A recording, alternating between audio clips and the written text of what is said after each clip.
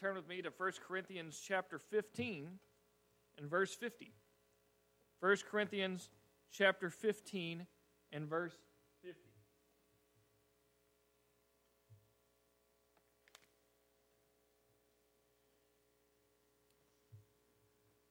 Billy Graham wrote in The Key to Personal Peace, "One of the powerful, enduring images that my wife Ruth and I have endured of our early years together is that of the ticker tape parades in New York City celebrating the end of World War II. The war was finally over, and those who were spared from death by the enemy were jubilant beyond words.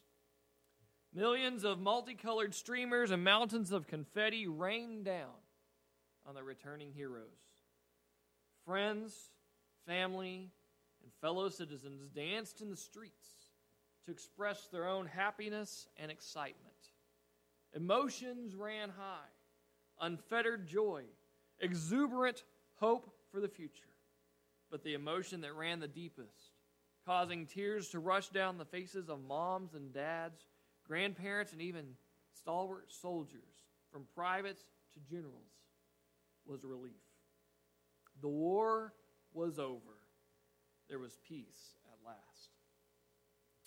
This morning we are wrapping up our study on the resurrection in 1 Corinthians 15. This has been a wonderful chapter as we've looked at it. It is a wonderful chapter with a clear statement about what the saving gospel is all about. We see that in the first few verses, and then as we've progressed through, we've seen this over and over, this great anthem, this great rise about the resurrection. Over and over, Paul sounds out the great refrain, Jesus Christ is risen indeed. And believers are reminded that because Jesus lives, so also do we live. And because Jesus lives, we have victory. Because Jesus lives, we can celebrate like those who celebrated at the end of World War II. Because we have peace at last. Well, this morning we will see how the resurrection of Christ brings about four greats. We'll see the great transformation. We'll see the great triumph. We'll see a great thanksgiving. And then because of all that, we'll see a great therefore. But before we get into that, let's go to the Lord in prayer this morning. Father God, we thank you for your word. We thank you for the great hope that we have in Jesus, the great victory that we have in him, because we have peace with God, peace with you. Lord, I pray this morning that you'd open the hearts and minds of every person here, that your Spirit would minister to our hearts, to our minds, to our bodies and our souls. Lord, that when we leave from here, we have a great understanding of the great victory that we have in the resurrection of your Son, Jesus Christ. Be with us as we study this morning in Jesus' holy and precious name, by the power of your Spirit. Amen. Look with me beginning in verse number 50. "Brothers, I tell you this, flesh and blood cannot inherit the kingdom of God, and corruption cannot inherit corruption. Listen, I am telling you a mystery. We will not all fall asleep, but we will all be changed in a moment, in the blink of an eye, at the last trumpet. For the trumpet will sound, and the dead will be raised incorruptible, and we will be changed. For this corruptible must be clothed with incorruptibility, and this mortal must be clothed with immortality." Friends, this morning, the first thing I want you to see is the great transformation. The great transformation. In this final section of this chapter, Paul sums up the fundamental principle that those who remain in Adam, if you remember looking back at the verses before last week, those who remain in the human nature, the nature of Adam, the sinful nature, the fallen nature, they cannot enter the kingdom of God. Flesh and blood cannot inherit the kingdom of God. Well, what is this kingdom of God? Well, we know it is only the disciple of Christ who will inherit the kingdom of God, But the kingdom of God has been a matter of debate throughout the centuries. What is the kingdom of God? The kingdom of God is the kingdom that awaits in the future. It's when those who belong to Christ are raised, will be raised, and the Son takes those who have been raised, takes all things, the judgment comes, the goats are separated from the sheep, and the sheep are taken in, and Christ gives all things back to the Father. We saw this a few weeks ago, earlier in this chapter. The Jews were awaiting the reestablishment of their own physical earthly kingdom. They thought the Messiah was going to come, and he was going to defeat the Romans, to defeat all their enemies, and set up a physical realm for them, to reestablish the nation of Israel, just as King David had established it, this great time of peace for the nation.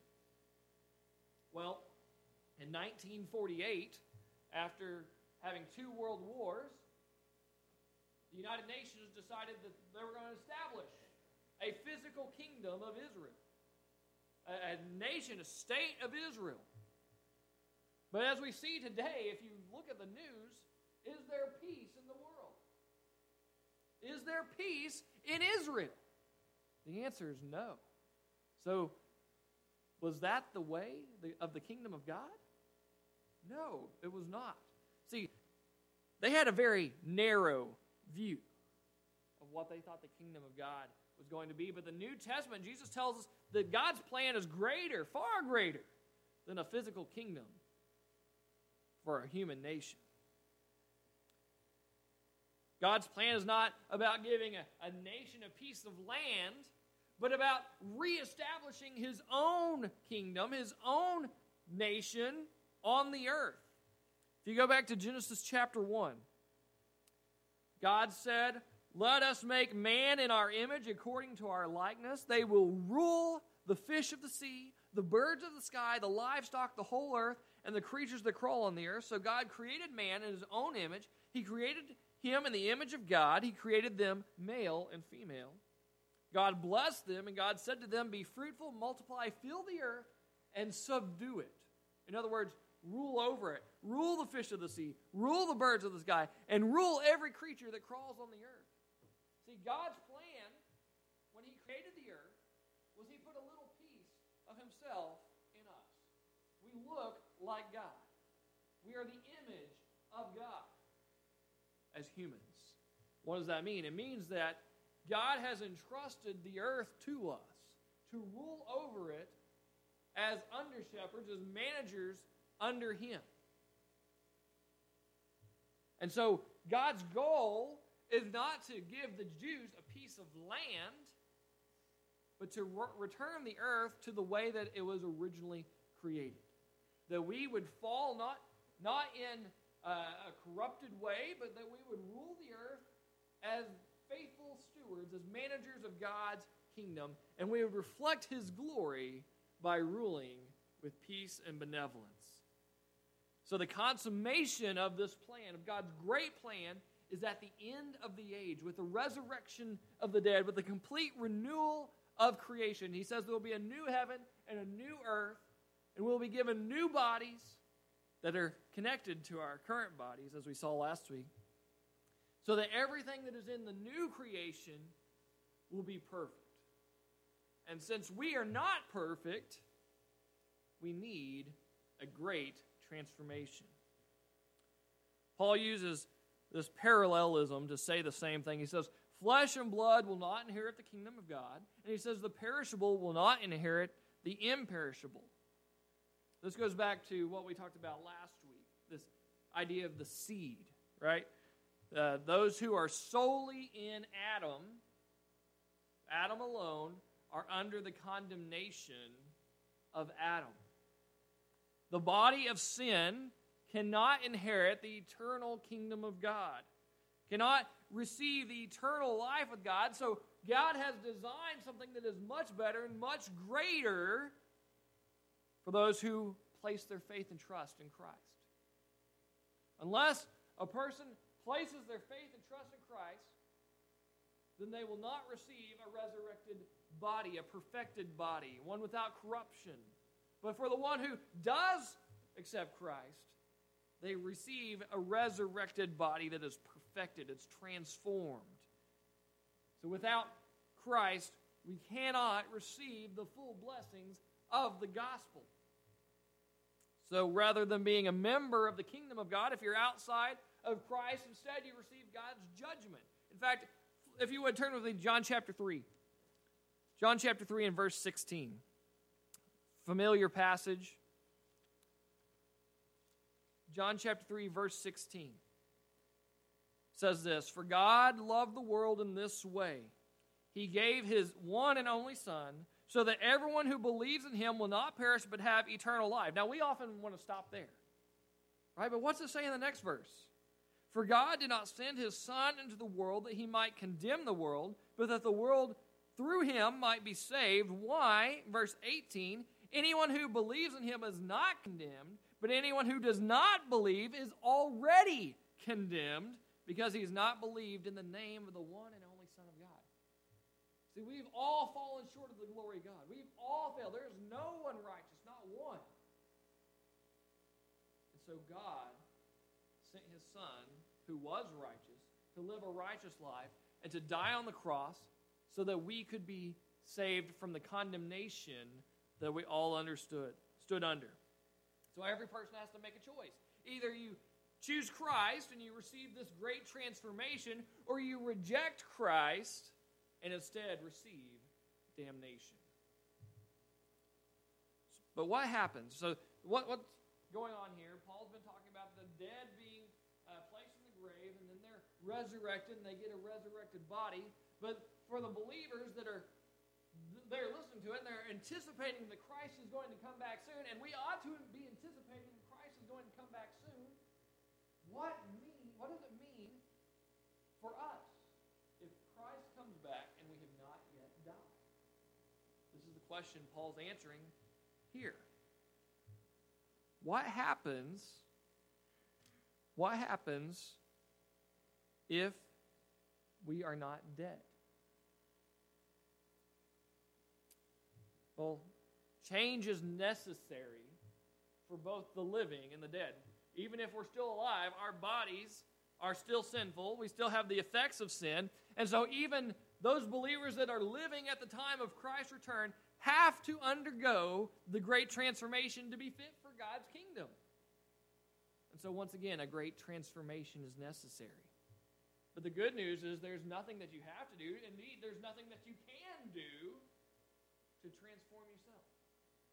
It is solely in Christ. It is solely in the power of God. And this transformation simply comes upon the one who has believed in Christ. And it says, in a flash, in the twinkling of an eye. At the trumpet sound. Now, this trumpet sounding is this metaphor for a suddenness. I think if you're out in a battle and nothing's started yet, but everybody's massing for battle, and then the trumpet blows and everybody rushes into battle. This is the idea, right? The trumpet is a suddenness that breaks the silence. It's a divine decree. The trumpet would often be used to announce something that's coming. But I want you to think about this. Can God's action and God's word be separated? Can God's word and His action be separated? I say no. For God to speak is action. When God says something, it takes place. So when God said, "Let there be light," what happened? There was light. It was an action. When God said, "Let you be redeemed by the power of my Son, the blood of my Son," what happens? When you believe in Christ, believe that He was resurrected from the dead, and you confess that Jesus is Lord, at that moment, you are saved. Because God has said, if you do this, then this will happen. It's His action. He declares us righteous by His Son. And so, when this trump sounds, and this divine decree goes out. God orders it. It is completed, right? This trumpet doesn't announce that this is about to happen. The trump blows, and it happens by the power of God. And this trumpet also announces the day of the Lord. The day of the Lord is an Old Testament theme that we see in the prophets. It's the day of judgment. It means the day of judgment is here. Those who have died in Christ will be raised up incorruptible. They'll be transformed. And those who believe in Christ, who are alive, will be transformed in the blink of an eye. A few years ago, my unit was sent out to train in Fort Riley, Kansas. We were out in the field for several days, out in the moon dust is what we called it. Moon dust is this fine, powdery sand that it just gets everywhere because it's just so thin and light, it just kind of floats in the air even. And we were there in late June. We had our full gear, our helmets, our pads with our metal, or not metal plates, but our ceramic plates in them. So it's hot. You're wearing extra gear. It's heavy. We're sweating in June. We're sleeping in tents. So it was hot. It was sticky. The moon dust was getting everywhere, and because you're hot and sticky, it sticks to you. But I was there with a maintenance platoon, so I was lucky. Because the maintenance platoon guys, that's who you want to be with when you go out in the field. Because they're crafty. So they decided, we're going to take a barrel, and we're going to fill it with water. We're going to take a sump pump, and we're going to stick that sump pump in there with a water hose attached to it. And on that water hose, we're going to attach a shower head. And they brought a ring and stuck it over and put a curtain up. Put a wooden pallet on the ground so that we could have a shower. And so we'd put a trash bag over the barrel during the day to keep the water clean and the sump pump from getting clogged up and everything. And it'd just sit there and it'd warm the water all day because it's June. It's hot. Water's warm. At the end of a long day, everybody else, all the other units were taking about every third day. They would get to load up in the back of a truck and go into the barracks, shower, and they did this on a rotation. So they'd go in and they would shower, and then they'd have to ride in the back of a truck all the way back. And of course, as soon as you get in the back of a truck and start driving back, all that moon dust starts getting all over you, and it's like, what was the point of going and taking a shower? Because now I'm all just nasty again. But we, every night, got to shower with a hot shower, rinse all that stuff off, and put on a new, clean uniform. Well, I think verse 53 sums up this great transformation like this. We had all this nasty stuff on us. We just got to wash it away. Christ washes away all that nasty sin stuff. He washes away all the bad stuff. We're still human. Our body's still there, but all the bad stuff's gone. And Paul uses this language of putting on, must be clothed with incorruptibility. We're taking the dirty stuff off, and instead we're putting on the clean stuff. We're putting on the Christ stuff. He clothes us in imperishability and immortality, and we're transformed by the power of God through Christ Jesus. But that's only for the believer. If you're still in Adam, you don't get that. Instead, you get the judgment. But if you're in Christ, you get his clothing.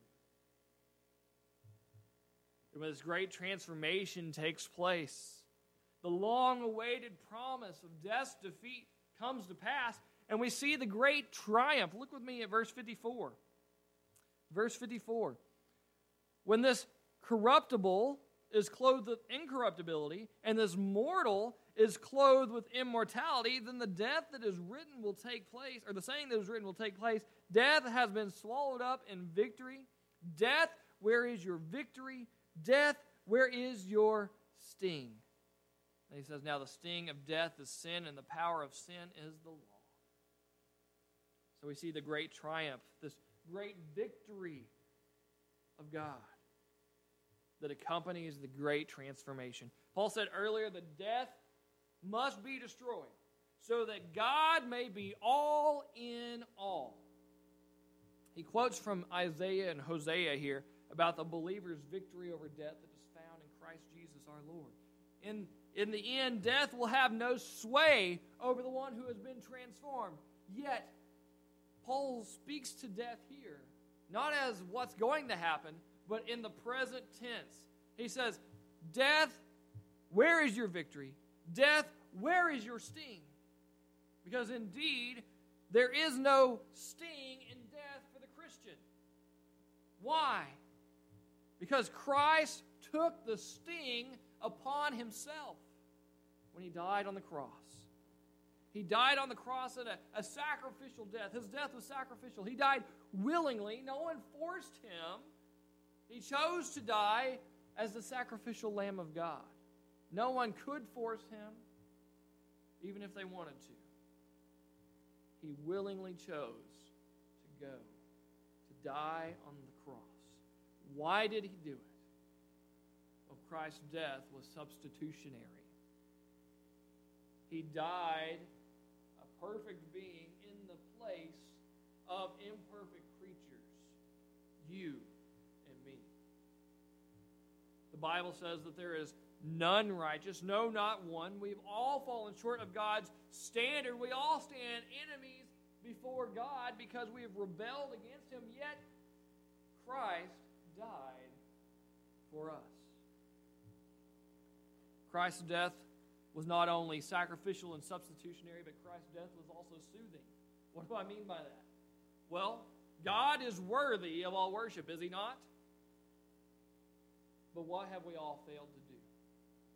We have all failed to give him the honor and the glory and the worship that is due him. Every man has rejected God, but because of God's holy nature, he demands justice for this great wrong that we've done against him.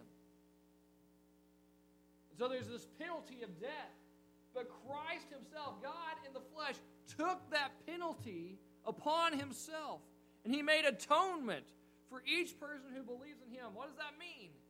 It means for those who trust in him, God is no longer angry with us. God's wrath is no longer against us. Christ has soothed that wrath. And also Christ's death was sufficient. It was sufficient. As the only perfect man, Christ was the only acceptable substitute to die. Every other man would die not for the sins of the world, but for his or her own sin. But Christ had no sin. He was the sufficient substitutionary sacrifice to soothe God's wrath against mankind. Because of Christ, he took the sting of death himself. We as believers do not have to experience the sting of death. And so because we don't have to experience the sting of death, we don't have to experience the victory of the grave. There is no victory for the grave because Christ is victorious over it. 3 days after Christ hung on the cross and died, he was buried immediately after, but 3 days later, after he laid in that ground in that tomb, he walked forth in resurrection power. Now for the Greeks, death was the end. For the Greeks, there was no hope beyond the grave. Death was the great enemy that no one could escape. And there are many who live like that today. They look like what we read earlier in this chapter. Eat, drink, and be merry, for tomorrow we die. But in Christ, there is hope. In Christ, there is life. And so the believer has no fear for death. The believer's resurrection is an outworking of Christ's own resurrection. Death is already in the process of being defeated. Yet, despite this eventual victory over death, the reality is we don't escape death. We don't need to fear death, but we shouldn't deny it either. Death is a present reality. It's something that we have to deal with. It's a painful reality. Everyone here has lost a loved one. Everyone here has experienced death to some extent. And we know that that feeling of loss hurts, and death is painful for us, even when we know that person is a believer. Even when we know that there's hope that we'll see them again, it hurts, and we mourn, and you should hurt. And you should mourn. Why? Because death is not natural. Death is not natural. It's the result of sin, disease, decay, violence, whatever may cause death. It's all a secondary cause. The primary cause, the ultimate cause, is man's sin.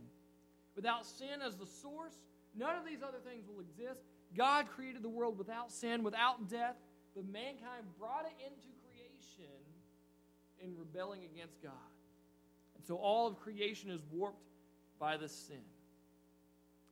But what does Paul mean here in verse 56? Now, the sting of death is sin. Okay, we understand that part. But what does this part mean? The power of sin is the law.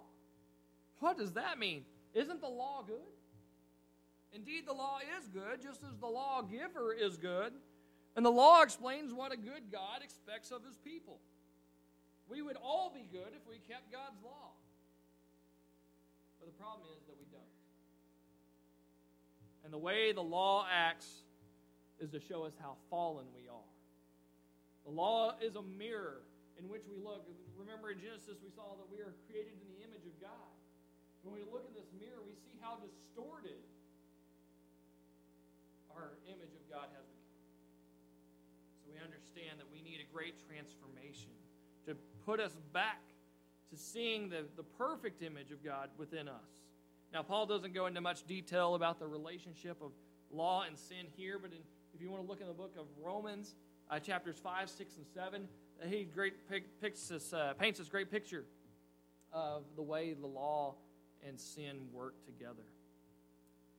But the fact is, the resurrection is essential to the gospel that saves believers from sin. If there's no resurrection, then sin is not defeated. But because there is a resurrection, we have a great triumph that's found in Christ Jesus alone, and that great triumph should lead us to great thanksgiving. Look with me at verse 57. But thanks be to God who gives us the victory through our Lord Jesus Christ. Paul gives this brief doxology of thanks to God, and this strengthens the gospel illusion we've seen so far. The victory of the great triumph is found in the great transformation, the resurrection of the believer. Because as great as forgiveness is, our victory is not found in being forgiven. As great as the cross is, our victory is not found in the cross. Our victory is found in an empty tomb. There have been many people who've died on a cross and were laid in the ground and they stayed there. There's only been one who died on the cross, was laid in a tomb, and walked out. And that's Jesus Christ. And because Jesus rose, that means we will also rise. So the gospel is a message of victory. There's nothing that you can do, nothing that you have to do to earn your salvation. Christ accomplished it for you, and the victory comes only through him. And if that doesn't lead you to thank God for his love and sacrifice, then you need to examine yourself. In the year 1860, the ship Lady Elgin was rammed by the ship Augusta and sank in Lake Michigan. There was a student there named Edward Spencer. He saw the thing happen. He saw it, and he began to go out into the frigid waters. He began to rescue passengers, dragging them in. And in the process of this, because he was going in and out of the frigid water over and over and over, his health was damaged. And he later died, and some years later at his funeral, it was noted that not a single one of the people that he rescued ever told him thank you.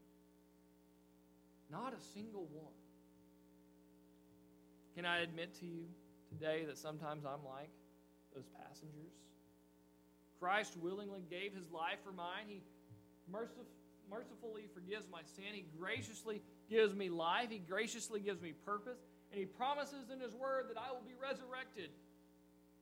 Yet, I fail to give him thanks. And giving thanks is so often relegated, even in our prayer life, to where the point that we don't even really think about it. Because we're more concerned about our needs. We're more concerned about what we want. And so when God answers prayer, we fail to give him the thanks that he deserves. If nothing else, we need to make our request and show our thanks to God for his answers. God so often answers our prayer that we come to expect it, right? God so often answers our prayer that we just see that he answers it and we go on and we go, well, that's the way it should be. But God doesn't have to do anything for us. He chooses to do so because he loves us. So we should thank him for it. When was the last time you took time to thank God for your salvation? One more verse this morning and we'll wrap up.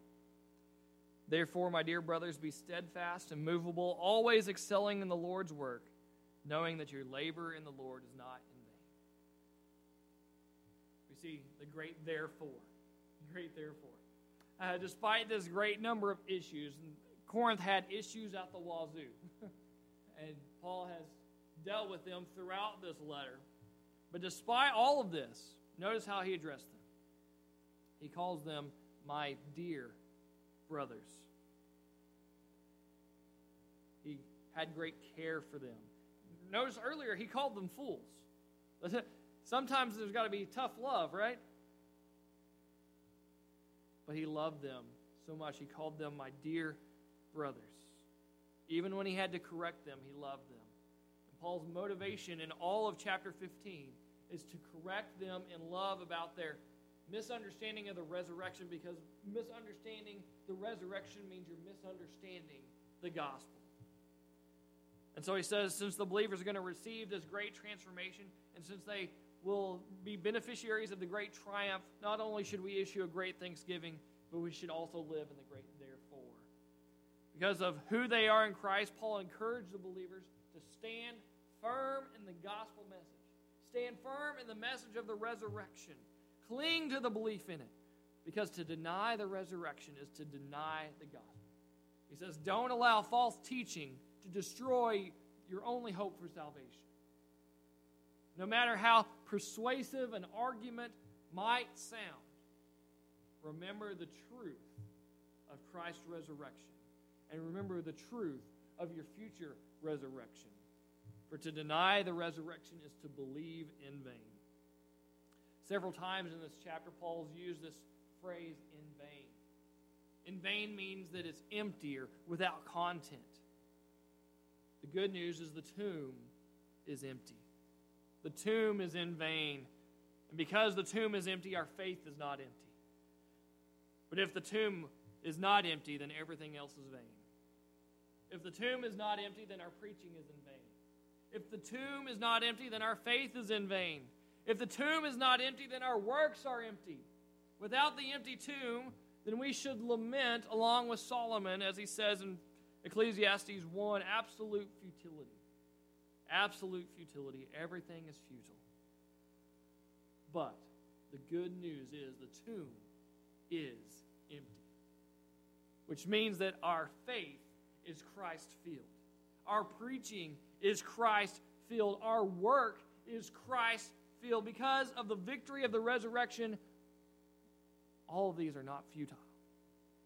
While we await the great transformation, our lives have a purpose. And that purpose is to proclaim the risen Christ to the nations and to demonstrate Christ to the world. So are you doing that? If you're here this morning and you're a believer, you have the hope of the great transformation. You have the hope of the great triumph. And you should live with great thanksgiving. And the best way to show that you're thankful for the gospel, that you're thankful for the hope of the resurrection, is to share that with someone else. Is there someone that God is laying on your heart right now that you need to share the gospel, the good news of the resurrection of Christ Jesus our Lord? Is there someone that you need to share that message with? If so, won't you pray for them right now? If you're a believer here this morning and you have someone that God is laying on your heart, take a moment right now just to bow your head and to pray for that person. Maybe there's multiple people that you need to pray for. So you need to bow your head and spend a few minutes in prayer just praying to God that He would send His Spirit to work in the hearts and the lives of that individual or those individuals. But maybe you're here this morning and you don't have the hope of transformation because you haven't accepted Christ.